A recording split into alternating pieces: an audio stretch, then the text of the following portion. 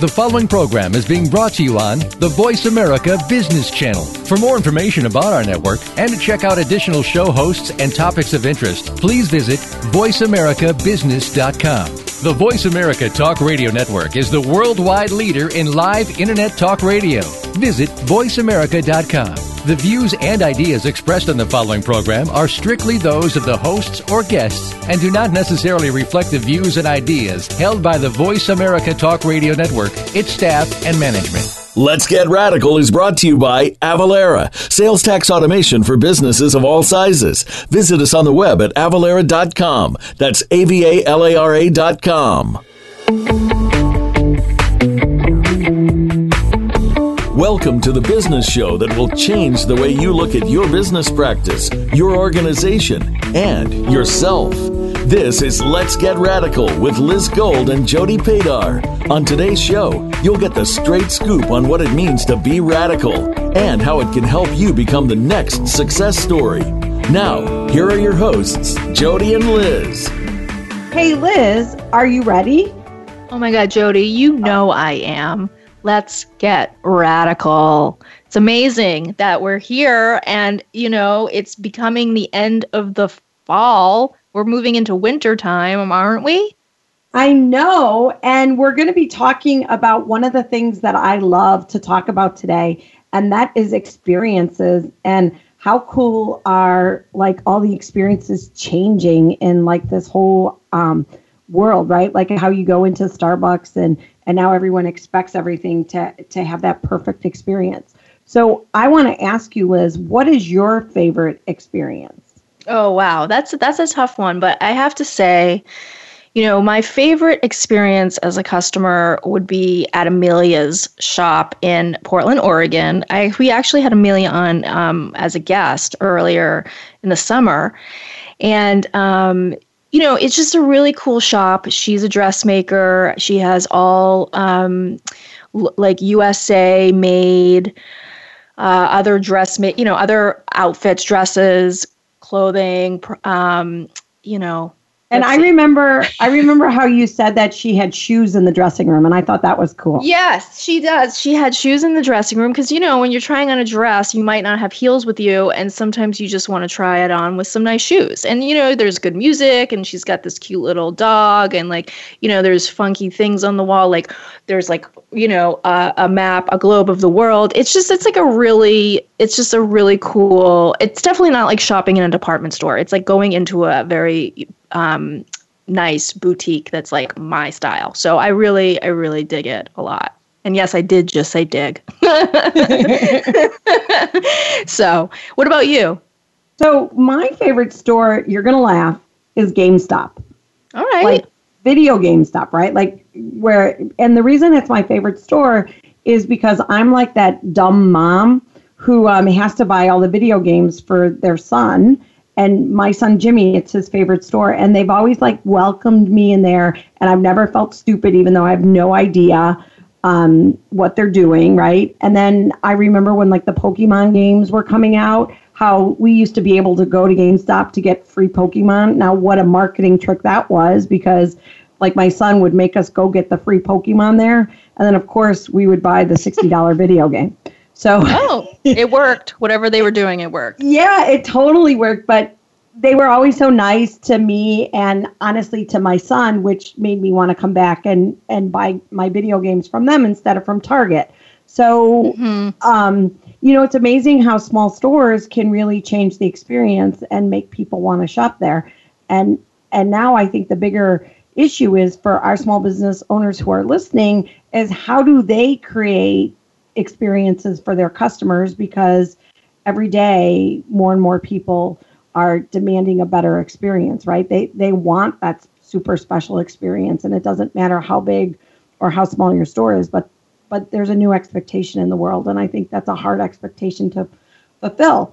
So so that's where we're at, but we're really lucky today because we have the master of customer experience on, and he's going to help us kind of distill it and tell our small business listeners what they need to do and how they can do it to get experience into their businesses. So I'm going to give a brief introduction to our guest today, who is Brad Smith. And he is the founder and president of his consulting, Vector. And he used to work for Symantec, Yahoo, and Sage as their COO or their CMO. And that's actually where I know him from. I was on the Sage RV Listens tour with him. So I got to meet him and really get to know him there. But he is like all things customer experience, and he is going to tell us how marketing is changing into the experience world. So without any further ado, I'm going to let Brad tell us a little bit more about himself and his new role in his consulting and take it from there. Thanks for being with us, Brad. Absolutely. Thanks for having me, guys. I'm really excited about this topic, and I love talking about small businesses, so this is a double bonus for me. Woohoo! We love that. Good. A little bit about myself. I've been in helping customers and in customer support or service since way back in '96, and kind of got involved in the customer experience side of things and thinking about that entire customer life cycle and all the things a customer does through the marketing phase and the sales phase and the purchase and onboarding phase. And then ultimately in every business there's an opportunity for a return purchase or a return or a renewal of a subscription, and how does that whole thing works. And I started that work at Symantec back in 2007 and got to go to Yahoo and be their VP of Customer Experience from 2009 to 2012, and then had the opportunity to come to Sage and was with Sage from 2012 to 2015. And after running massive international customer experience programs for very, very large companies and being a proven practitioner in that space, I realized that I had some skill sets that were kind of unique and interesting. And after taking a short sabbatical with my family, last September and October, I started doing some freelance work. And in January, I went ahead and incorporated Vector Business Navigation, Inc. And it's, just me and my wife, and I'm helping out companies all around the world with their customer experience problems. And it's an amazing lifestyle, and I feel great because I get to help businesses treat their customers better, and oftentimes the only way to do that is to treat their employees better. And it's just, it's that kind of thing that motivates a small entrepreneur to want to get up out of bed in the morning and do great work. So I'm loving my life right now. I'm very, very blessed. And so how did you decide to go out on your own? You were working for major companies. Was there a certain catalyst that sort of told you it was time to strike out on your own? Well, I think it has to do with the way I grew up. I had a paper out at 14 and kept it for 5 years. And then when I was 19, I got a job at a small general aviation airport in Merritt Island, Florida, and worked my way up to be the general manager of the place with, 17 employees and kind of a flight school sort of thing. So in my early 20s, I kind of had the small business entrepreneurial bug. And to be honest with you, it kind of scared me off. I mean, I understood what it meant to run a small business. I understood what it meant to be closing your books on Monday night and thinking, I'm not sure I'm going to hit payroll on Thursday. And that kind of constant always on pressure spooked me for a lot of years from thinking about running my own business. But when we did the Sage Listens RV tour and we got to talk to 150 customers all across the United States, and we continued that tradition year after year, visiting customers, I got inspired. I got really inspired. And I realized that the types of things that you have to help a business see, they cannot see if they're inside the company. Oftentimes they have to look as a customer would, right, outside in. And when you have those painful conversations and you're trying to teach them, this maybe isn't quite right, and you could do this a lot better, and this is a big pain point. And in fact, if you fix these things, your business would run far more efficiently. And if you could come up with better processes and policies, your employees would be happier, which would instantly generate happier customers. Those kind of messages, come to find out, are much more easily heard if it's from somebody who's been in their shoes before, but now it's on the outside, versus trying to fight that battle on the inside. So, I think that was the big spark for me. And so how did you end up getting your first client or customer? I didn't know that I wanted to do this, and I've been very active in Customer Experience Professional Association, CXPA, and I had the opportunity to speak at a luncheon in Southern California in, I guess, early September of 2015. And I was co-presenting with Jean Bliss, who's a fairly famous customer experience author who just released her new book, The Chief Customer Officer 2.0. So she told her story, and then I told my story of transformation that we had done at Sage. And during that conversation, it was obvious that a lot of the stuff she wrote about in her chapters, I had lived through and could tell stories from firsthand. Following that, I had a VP of customer experience who worked for a very large international payroll processing company come up to me and ask if I'd be willing to speak at a leadership offsite with his group president in 3 weeks. And so I said, yeah, sure, we could do that. So we ended up spending 3 to 4 hours together with his executive team, and the next thing you know, I accepted a freelance opportunity to be a virtual chief customer officer, an interim chief customer officer, working 3 to 4 days a week, and did that for 3 to 4 months, helping get their program up and running. So it really kind of fell out of the sky. And it was a very, there's a whole other worldly story on the backside of that, but we'll save that for later. But that was my first client. And the second one came a week later, exactly the same way. A colleague that I'd worked with through Forrester, which is a big customer experience think board, reached out to me and said if I was willing to do some freelance work. And that's how the ball kind of got started.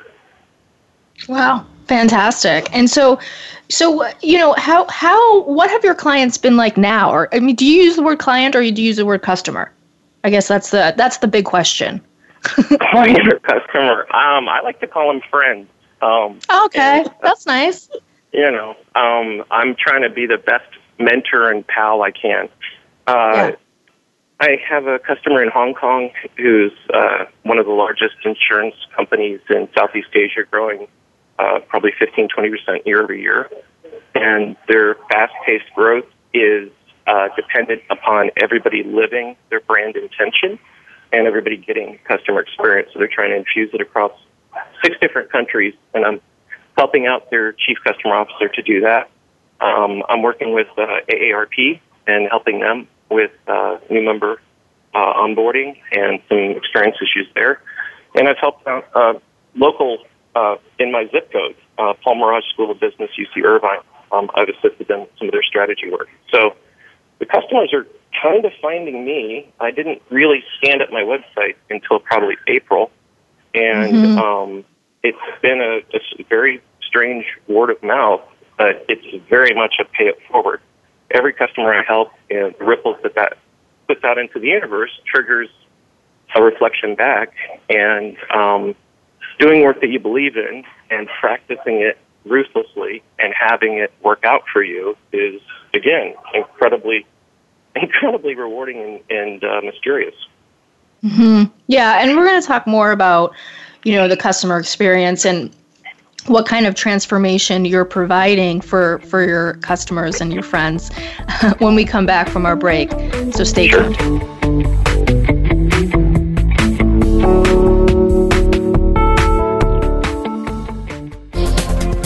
The business community's first choice in Internet Talk Radio. Voice America Business Network. Advance and evolve. Liz Gold, owner of Rhino Girl Media, provides a wide range of services to those looking to get their message out into the world. Her specialty is simplifying the complex, finding the juice in any story, and helping people find their voice. Rhino Girl Media is a communications and media company that promotes the innovative and creative work of business people, independent artists, and nonprofit organizations. For writing, editing, blog posts, web content, press releases, branded content, and consulting, visit rhinogirlmedia.com. Tax compliance can be a pain for businesses, but Avalara's powerful tax automation technology simplifies sales tax and other business taxes with real-time tax calculation and automatic return filing. It's simple to get started because Avalara works inside your accounting, e-commerce, and point-of-sale systems. That's why thousands of the world's best businesses outsource their tax compliance with Avalara. Shouldn't you too? Learn more at Avalara.com. That's Avalara.com. Are you a small business ready to work remotely with a CPA who is passionate and radical? New Vision CPA Group is a firm that understands the latest cloud technologies and will work with you for a fixed monthly price. We understand that tax and accounting are important, but the everyday insight into your financial data that helps you make critical financial decisions is priceless. We're with you every step of the way at New Vision CPA Group. Visit newvisioncpagroup.com today for more information.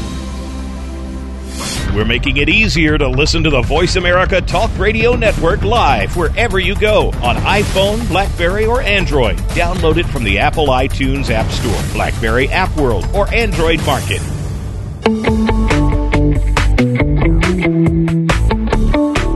You are listening to Let's Get Radical with Jody Padar and Liz Gold. To reach the show today, please call 1-866-472-5790. Again, that's 1-866-472-5790. You may also send an email to Jody and Liz at letsgetradical.org. Now, back to the show. Welcome back. You're listening to Let's Get Radical. I'm Liz Gold, and I'm here with Jody Padar, and we're talking to Brad Smith today. He's the founder and president of Vector Business Navigation, and he is a customer experience, customer success, transformation consulting provider. I love that. I read that, and I was like, wow. So what does that mean to you, Brad? And you know, what are some of the transformations that you're providing your customers? Sure. You know, one of the things that I think we all have to realize is that businesses of any size that have been around for anywhere from, you know, let's say 3 to 30 years, they are the way they are for a really good reason, right? Business is a constant trade-off of, you know, expense and debt and revenue and customers and growth and employees and capabilities and resources. And so a lot of times as a company moves through its growth stages, it starts to make some trade-offs. And those trade-offs most typically are this idea of specialization, right? And creating departments and divisions and silos so that you can drive great efficiencies and help the bottom line and improve profitability, et cetera.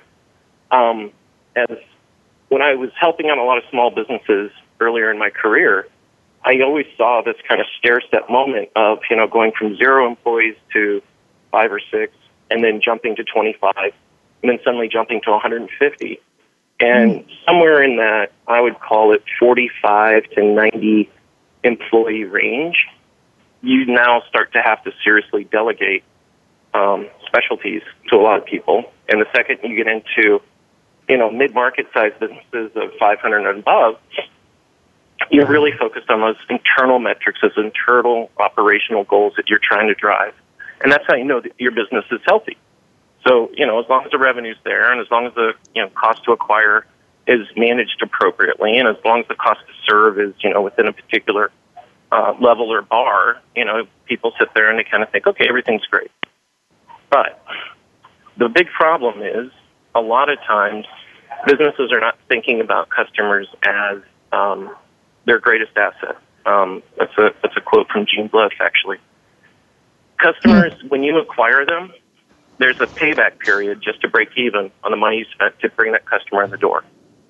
We did a lot of Haas School of Business, UC Berkeley when I was at Yahoo, Paul Mirage School of Business, UC Irvine when I was at Sage, and we studied our new customers and how we adopted them, and the same things came out again and again.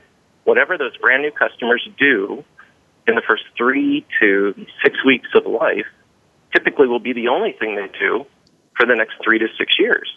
So you have this very early period to imprint all the right behaviors of how you'd like your customers to treat you and demonstrate what you are willing to do for your customers and to kind of live your brand promise and help them realize the value that they saw when they became your customer.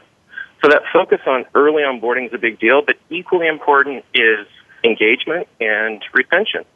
And so a lot of times businesses aren't looking at that first year of life. They're not looking at the early signatures of what would be a hallmark of a successful customer behavior set.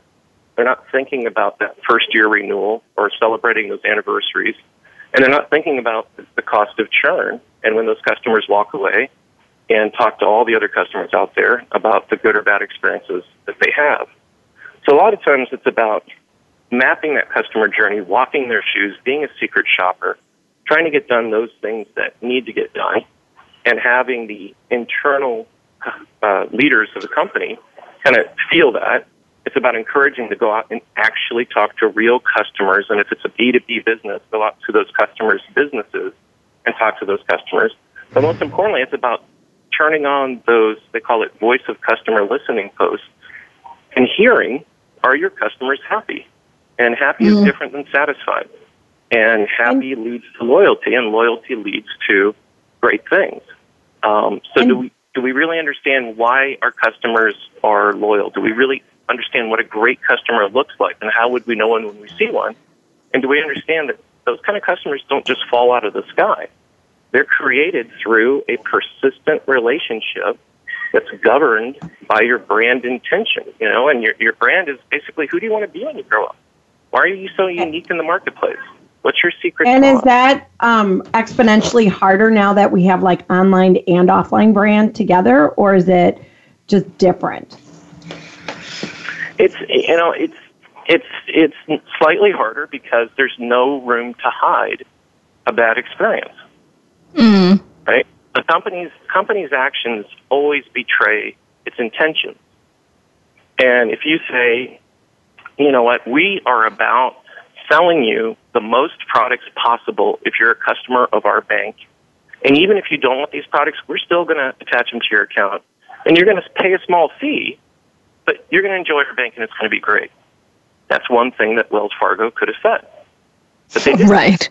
They set a very high brand intention and a very strong brand campaign about how great a bank they are, how focused they are on honest and trustworthiness and being a champion of small businesses. But yet their behaviors are now out there. And so that's the other thing. A lot of companies think, well, I'm going to hide my 1-800 number because I want to bring down the cost of calls into the call center.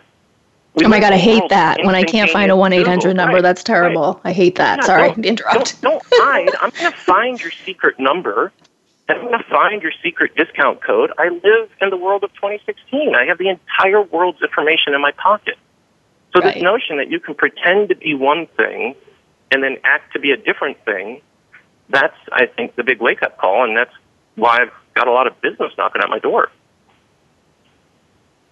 Yeah, and you're working with large global companies, right? So they to help them transform the experience for their customers, right? Like or whatever else they need in terms of like the problems that they're facing, which I'm sure are many and great.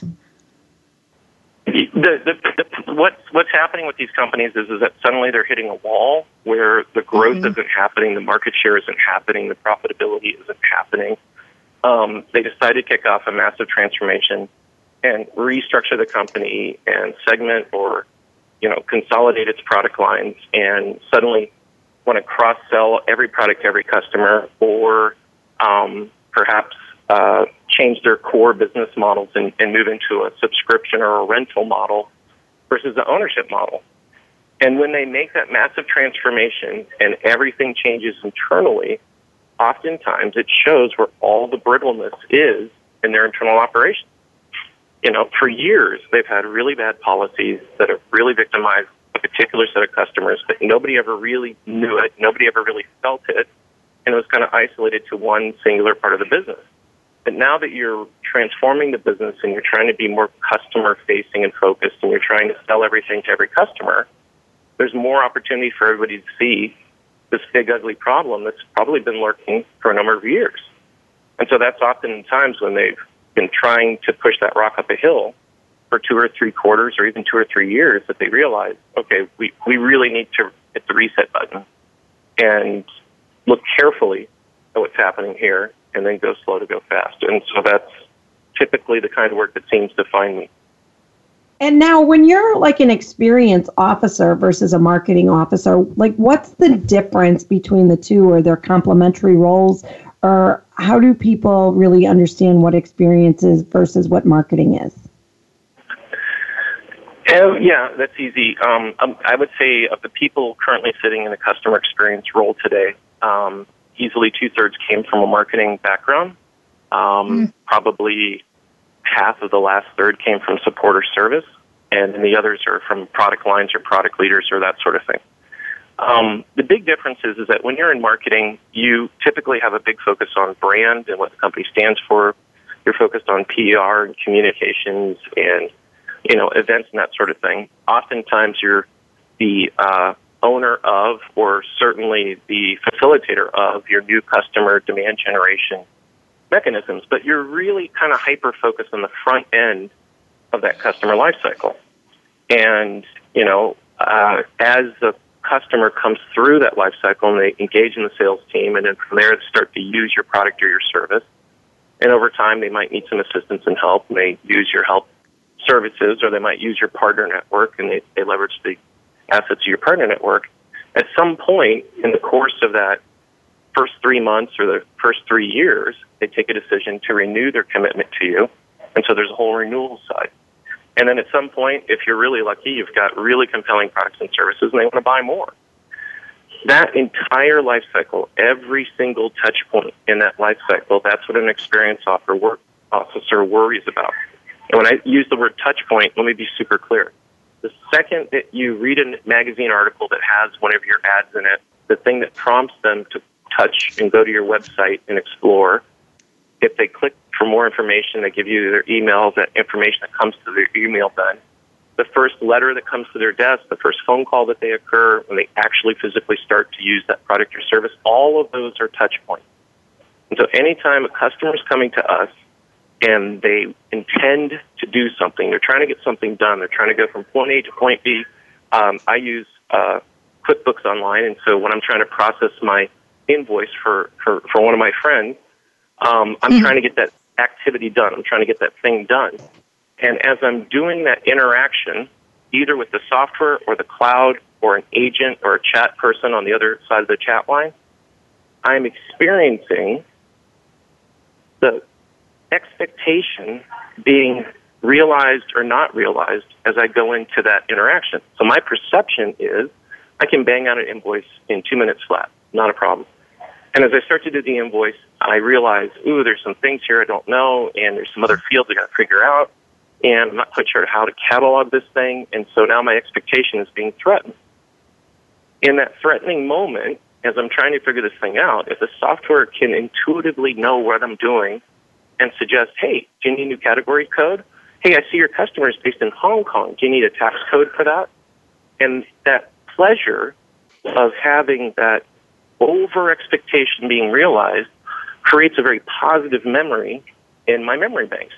If I knock it out in 2 minutes, then my memory is, it always takes 2 minutes. Man, I love the software. But if suddenly I realize this isn't going to happen, I'm on the phone for 20 minutes on hold waiting to talk to somebody. When I talk to them, they're not very helpful. Nobody can seem to help me with my problem. That's going to paint a very, very negative impression in my memory. And so customer experience, simply put, is great customer experience equals your perception of that interaction minus the expectation you had times the emotion that it generated. And the emotion is a force generator. And because we all survived the dinosaurs and lived in caves and now we're fully evolved human beings, there's that lizard brain inside of all of us, and it remembers bad things because bad things can kill you, and it remembers bad things much longer than good things, And just if any of you are in a relationship out there, as I'm sure many of you are, if you really upset your partner, it's going to take 10 to 12 really great things to get things back to normal. And so it's kind of that simple. And that kind of idea of all of those touch points and all those interactions, and every time I use, QuickBooks, I'm building a memory of, do I love Intuit? Do I like Intuit? Is Intuit okay? Am I getting good money for my subscription? Every time I use that software, it's imprinting in my mind my loyalty to that product. Yeah, it's so true. That's so true. We're going to continue talking to Brad Smith when we return, so stay tuned.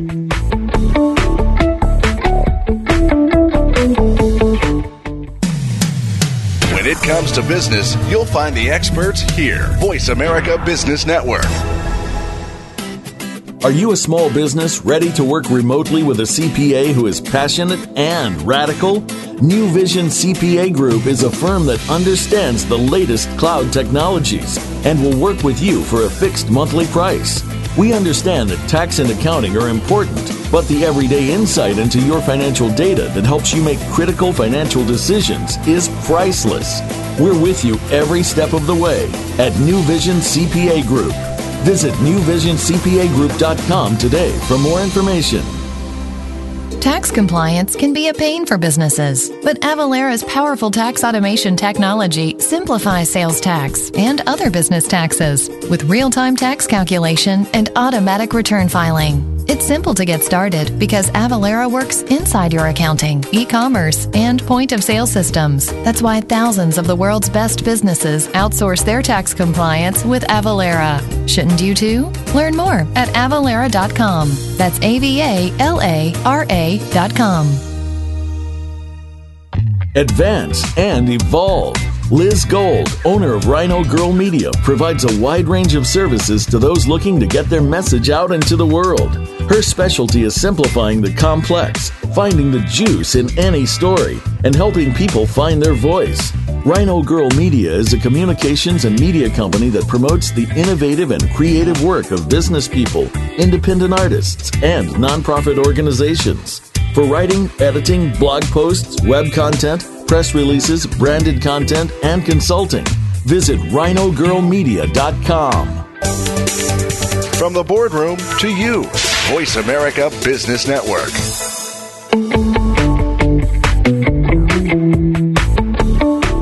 You are listening to Let's Get Radical with Jody Padar and Liz Gold. To reach the show today, please call 1-866-472-5790. Again, that's 1-866-472-5790. You may also send an email to Jody and Liz at letsgetradical.org. Now, back to the show.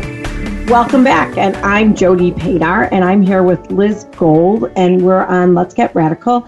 And I have to give a quick shout out to both Avalara and Intuit, who are our sponsors for today's show. We're here today talking with Brad Smith, who is like the customer experience expert and guru, and he has just launched his own consulting practice. So this is like a new world for him. So I'm really excited to kind of get into his financial underwear drawer and to talk about what it's been like for him to go from like the big corporate world to being a solopreneur and how that shift has happened, and does he like it, does he not like it, maybe a little bit about how his accounting has been going since he started. So Brad, I'm going to ask you kind of a little bit of a personal question, but how do you like doing your own accounting? It's not near as bad as I thought it would be, to be honest with you. The scary truth is I went to Brevard Community College back in Florida before I got my degree at University of Central Florida. And while I was struggling through community college, Accounting 1 was my most hated course. It just killed me. I didn't like it. I didn't enjoy it. And after taking it twice, I finally mastered it and felt much better about the whole thing. I always found it ironic that I ended up helping customers with accounting.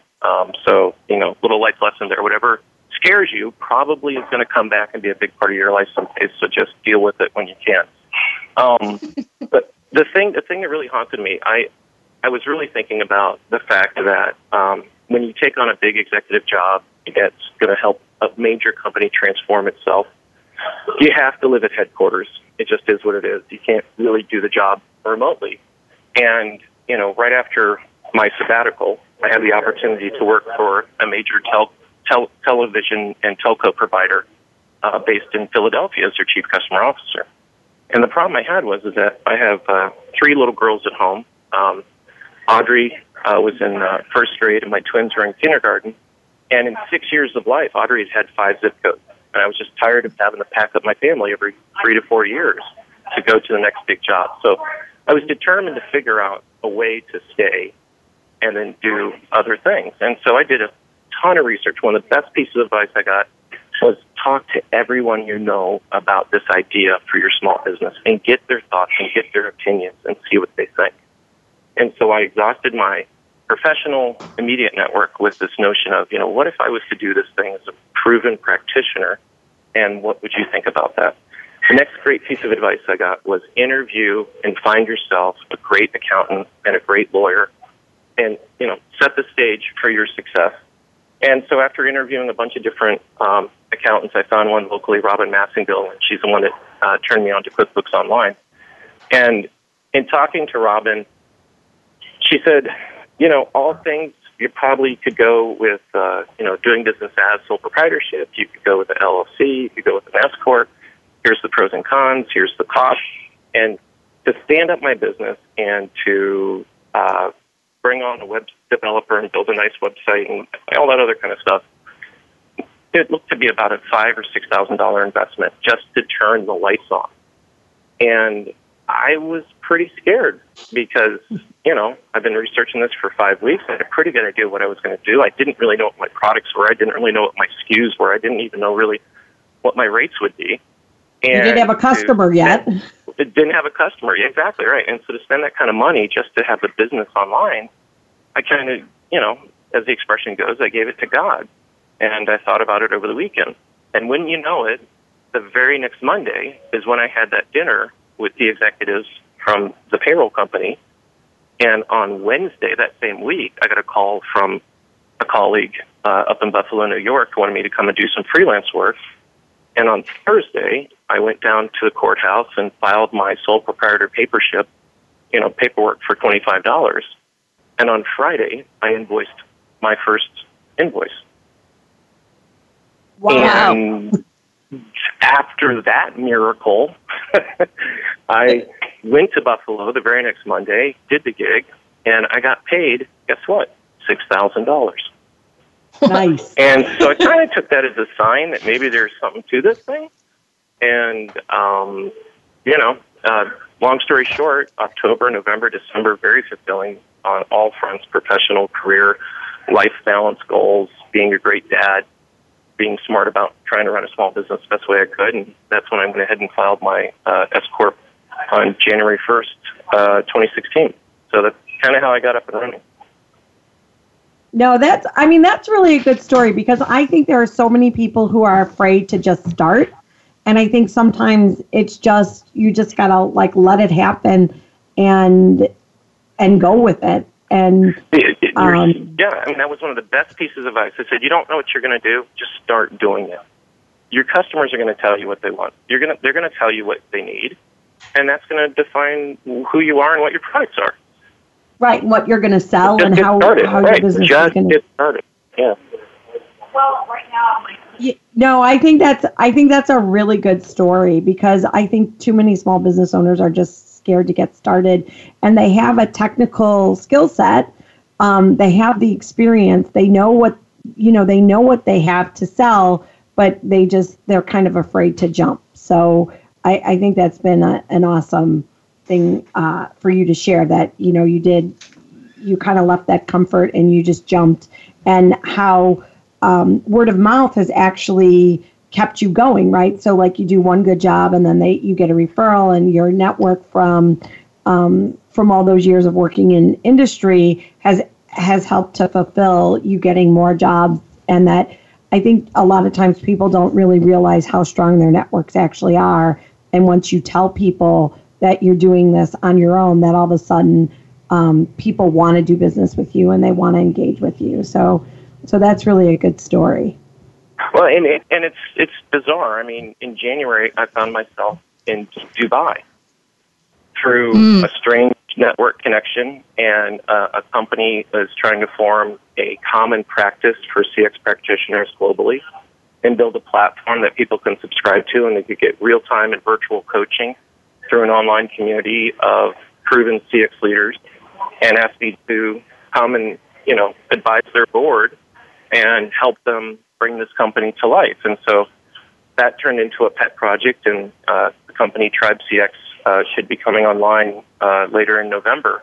But that was all through a third-degree relationship of a friend who knew somebody who suddenly get a phone call out of the blue, and David Hicks, the CEO and founder, says, I know all these people that you know, but yet we've never met. How is this possible?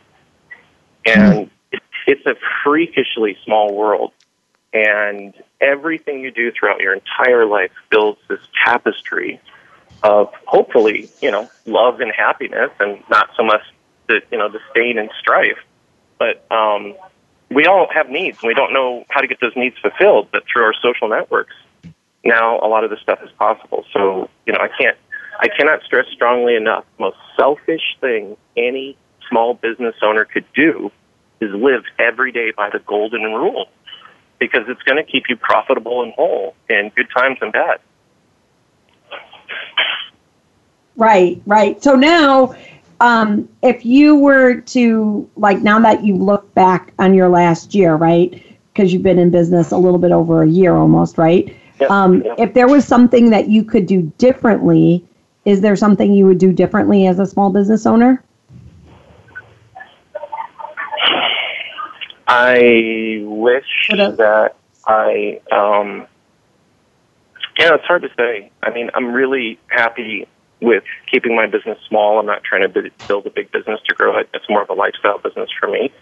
And so I'm happy about those things. I wish I would have got my website up and running maybe a little bit earlier. And, the nagging details of, what my business card should look like and how I should present myself professionally. A lot of these things I really didn't have the time to think through because I was busy as a freelancer, and I wished I would have put a little bit more thought in it. And that's really why my website, didn't even emerge until probably June. But outside of that, I'm pretty happy. I got a great account. I've got a great lawyer. I've got a great financial advisor, all attributes of the business. I locked into some great software that's helping me understand and manage my business and manage my payroll. So, I'm happy about that. I'm happy living where I am. It's a very friendly business climate in Orange County, California, so that's great. And, I'm for the most part, I don't have a lot of regrets, I'd say. So I love that you said that you found a good accountant and a good attorney to get started, because I think too many small business owners forget that in the pre-planning stage, and they just kind of jump in, and then they have more regrets. They're like, oh, why didn't I figure this out before? Why did I just go with my gut instead of asking a professional? So Robin, awesome. my accountant, is a godsend, and her professional network has connected me to some of the best professional advisors I could ever hope to manage. And I feel like I've got this amazing A-team of retirement planners, financial planners, accountants, webmasters, lawyers. And it was all through her and her network of 20 plus years in Orange County. So yeah, find a great accountant. I cannot stress it enough. It's a huge deal. That's awesome. So we have to take a short break now, but when we come back, we will wrap it up with Brad Smith.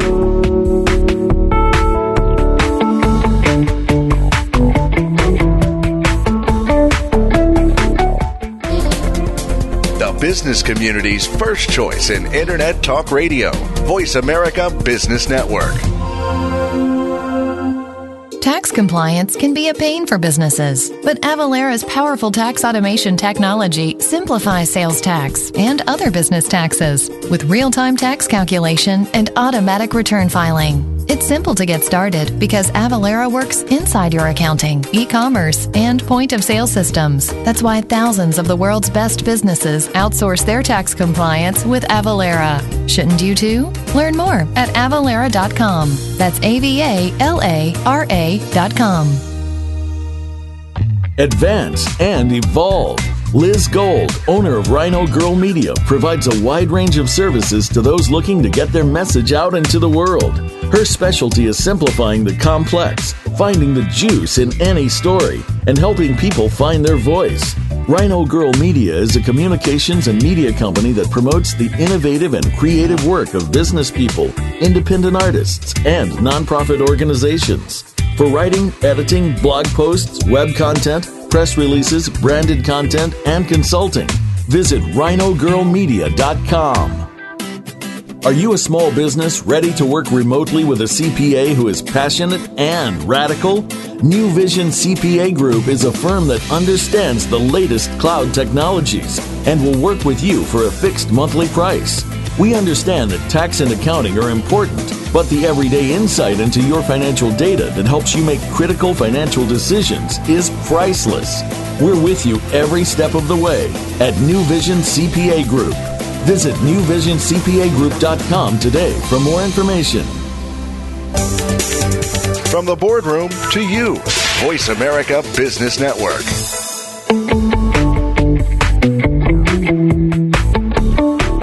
You are listening to Let's Get Radical with Jody Padar and Liz Gold. To reach the show today, please call 1-866-472-5790. Again, that's 1-866-472-5790. You may also send an email to Jody and Liz at letsgetradical.org. Now, back to the show.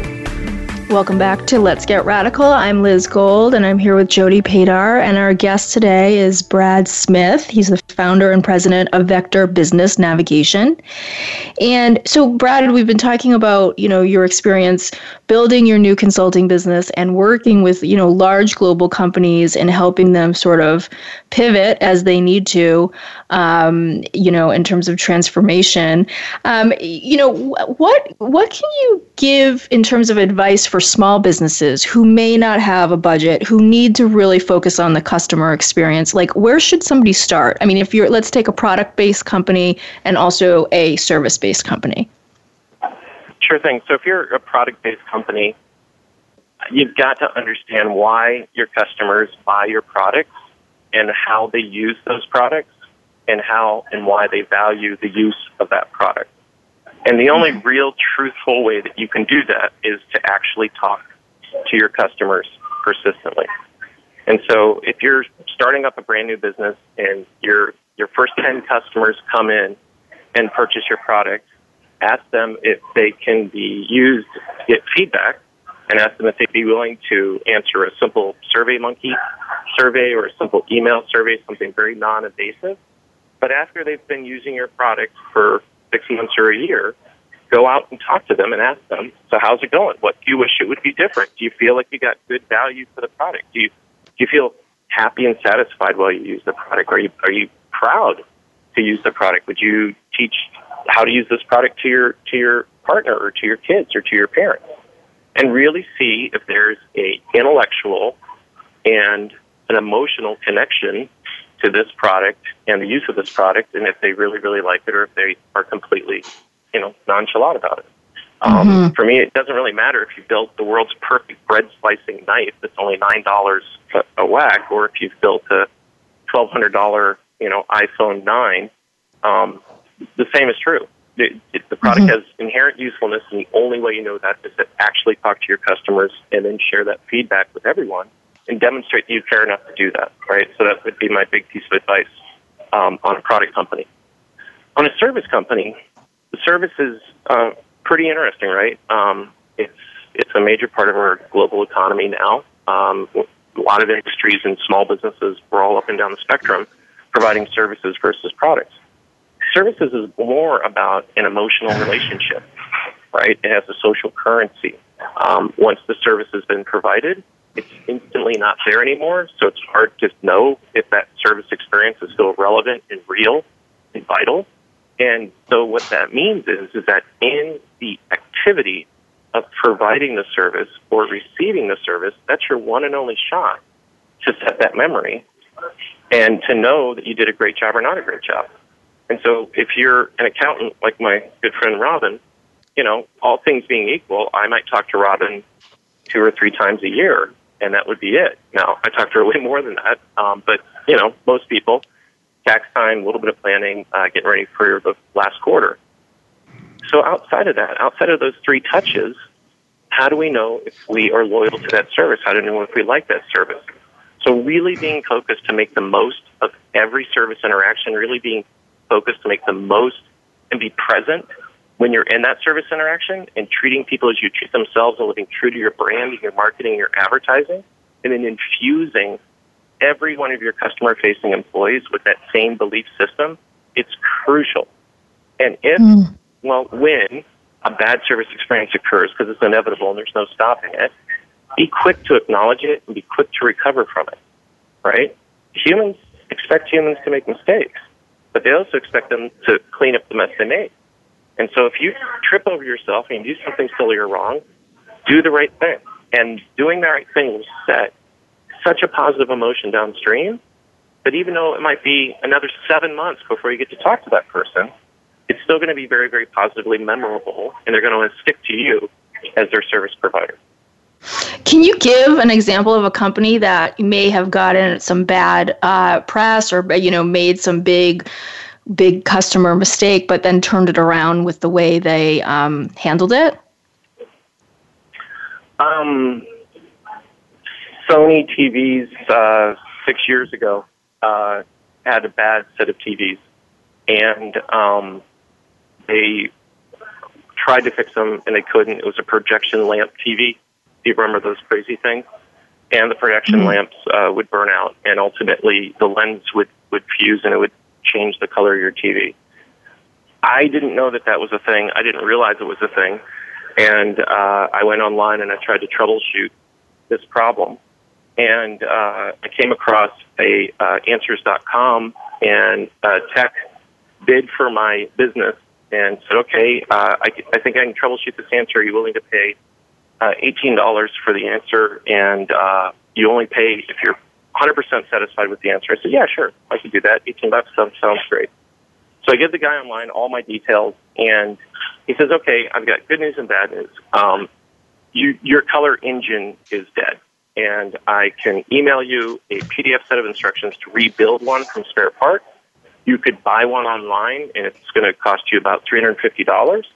But Sony acknowledges that this is a problem, and if you use this code and call this number and explain your situation, I'm sure they're going to give you an amazing discount on a new TV. I said, okay, thanks. I'll let you know. So I called the number, and Sony gave me, a 40-inch brand new top-of-the-line plasma screen TV, and this is 6 years ago. And so I got this TV for $200, shipping included. Unheard of, completely unheard of, right? But they were so hurt, and they knew what their brand had done to so many different consumers, and they knew that their marquee brand identity is the top-of-the-line electronics. That service experience has always impressed me that Sony did, and what equally impressed me was the guy who helped me find the answer, and I paid him his $18 and then gave him a $20 tip. So do you always buy Sony TVs now? So shockingly, that's what I have in my house everywhere. Yeah, absolutely. Yeah. So, yeah, there was a memorable experience for you. That's great. That's awesome. So, Brad, this has been so great. We really appreciate you coming on the show today and sharing your expertise. I learned a lot. What about you, Jody? Oh, totally. And I guess my last question for Brad, though, is do you think that everyone expects a much better experience than they used to? It's just, it's a given now? I think two things. I really do. I think, number one, your competition isn't guy down the street, okay? It's every waking moment in a 2016 digital consumer's life that's filled with super easy, super awesome, super convenient experiences.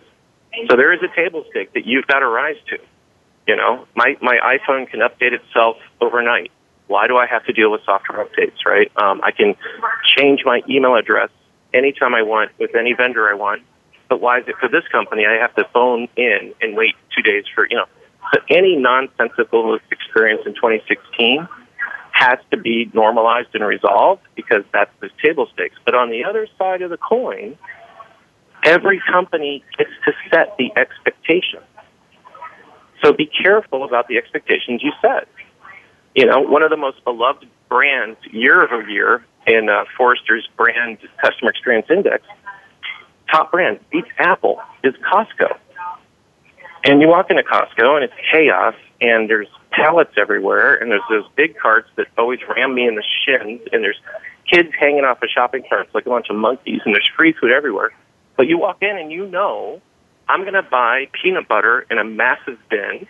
I'm going to save heaps of money on a bunch of stuff I may or may not need, and I'm not going to get any bags to carry my stuff out of the store. I'm going to have to put it in boxes. But you know the expectation. Pretty brutal expectation, but they deliver that expectation perfectly. Right. No, this has been an awesome show. I am so glad that you were able to join us today. And if our listeners want to reach out to you, how can they find you? You can go to vectorbnbravonovember.com, which is my website, or you could send me an email to brad@vectorbn.com. Awesome. Thank you so much for joining us today. And stay tuned for our next show. Thanks so much for tuning in to Let's Get Radical. Please join Liz Gold and Jody Padar again next Tuesday morning at 8 a.m. Pacific Time, 11 a.m. Eastern Time on the Voice America Business Channel. This week, it's time for you to get radical. Thanks again for listening to the preceding program, brought to you on the Voice America Business Channel. For more information about our network and to check out additional show hosts and topics of interest, please visit voiceamericabusiness.com. The Voice America Talk Radio Network is the worldwide leader in live Internet talk radio. Visit voiceamerica.com. The views and ideas expressed on the preceding program are strictly those of the hosts or guests and do not necessarily reflect the views and ideas held by Voice America Talk Radio Network, its staff, and management.